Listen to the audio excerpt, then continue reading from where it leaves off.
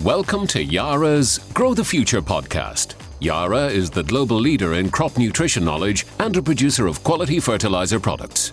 Grow the future with Yara. Hello again and welcome. I'm Ken Rundle, and as promised, I'm talking Brassicas this time. With me is Tom Decamp, Yara's area manager and specialist in field vegetables, which Brassicas certainly are, from various types of cabbage to cauliflower and broccoli.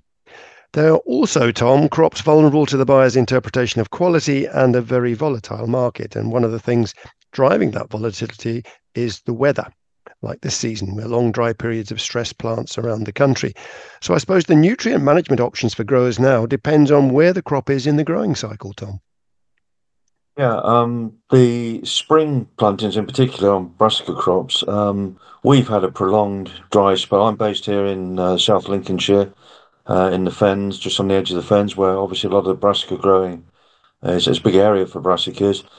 Well, we had a long, cold, prolonged spring, so plantings were generally later. The soil temperature didn't get up until sort of that 5-6 degrees until very late in the spring. So later plantings went in cold.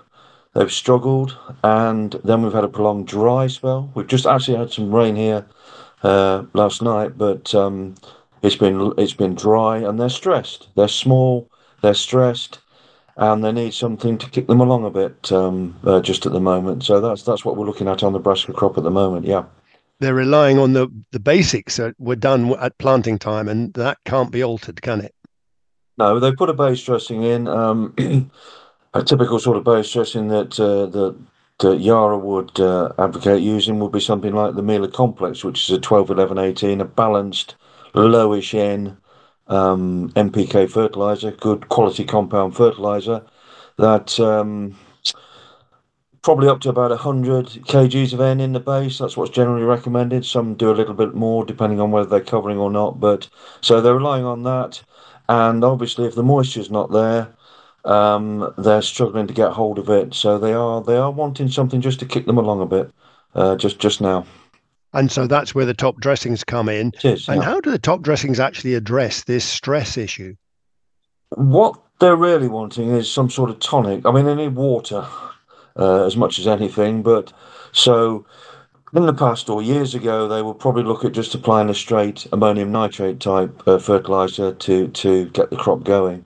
But we've had lots of problems with scorch, particularly in dry conditions, with straight ammonium nitrate. In fact, I remember when I used to spend quite a lot of time down in Cornwall, they used to be applying fertiliser just before rain, so it would be washed off the leaves, because ammonium nitrate in particular can scorch. If it lodges on the leaves or settles in the leaf fold on a crop like leeks, for example, it can scorch quite badly. So for quite a while now, we've been using our calcium nitrate product, the Tropicote, which is a 15.5% N and 26% CaO calcium product. So that provides instant nitrate nitrogen and readily available calcium straight away, and very little risk of scorch.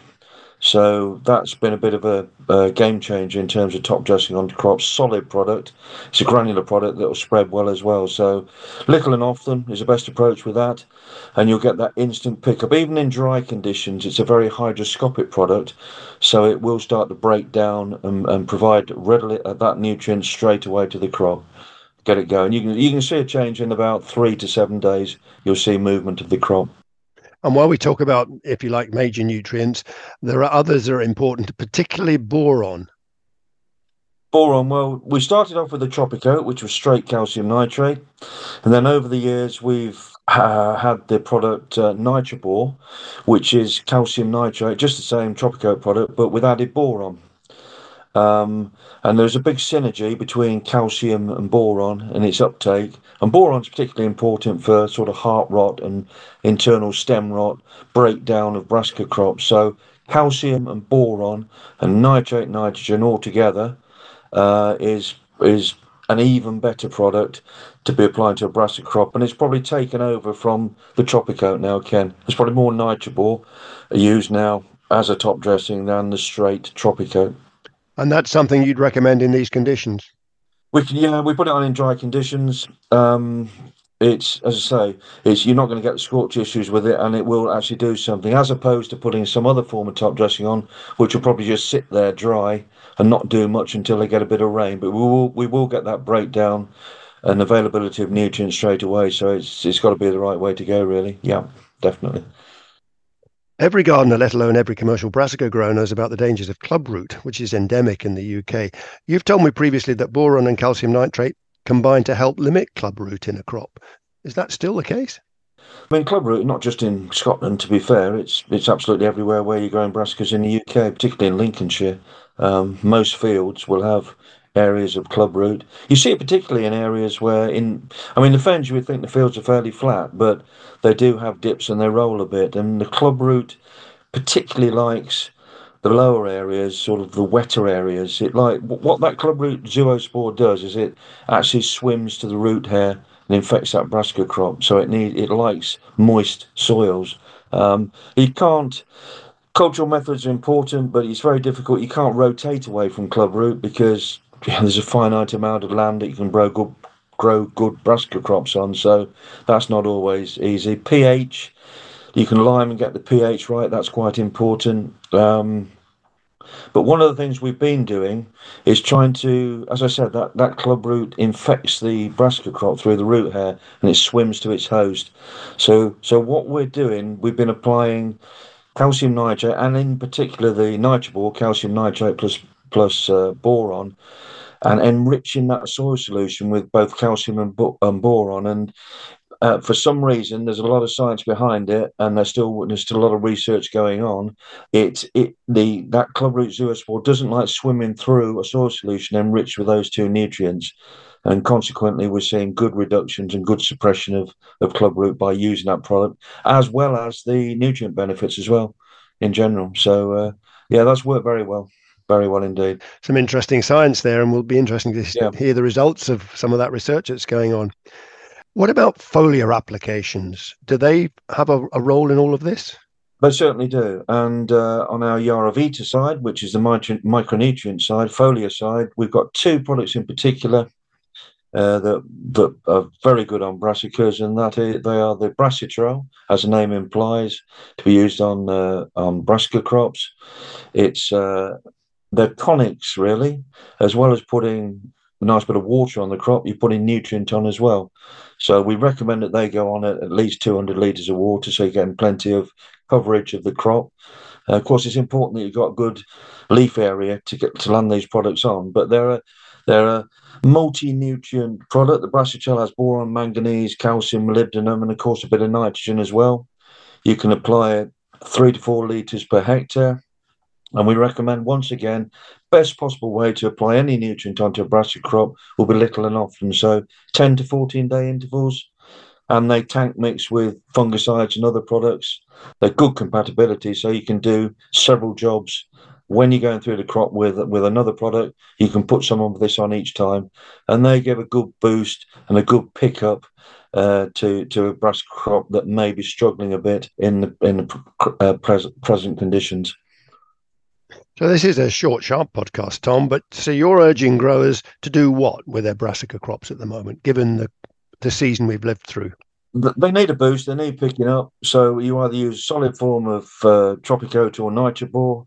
Little and often, you don't need to put big amounts on, but keep feeding them, keep giving them a boost, either in that form, or if you're going through fungicide, pesticide, you can mix it with the Brassicas multi-nutrient liquid applied product, or the Crop Lift Pro, which is another multi-nutrient product. Has about 8 different micronutrients in it, an NPK foliar, and these are like they act like tonics basically. You put in a bit of water effectively onto the crop, and you're giving them a boost and a pickup as well. And you do see instant reactions, and that'll keep them going and pick them up until we get the rain and the crop really moves and keeps them looking in good order all the way through to both externally in terms of the leaf's important and the internal side as well. Keep them going all the way through, so you've got a good looking, viable crop when we reach harvest. One that doesn't get rejections from the buyers. Well, this is it. They'll find anything wrong. They find a bit of scorch or a bit of internal browning or not the right size or anything else. If they've got a glut of crop, they will find some reason to reject. So we're trying to help the grower to get a crop that goes through, is marketable without any penalties for blemishes or internal quality. So definitely help with this as well. Well worth the investment.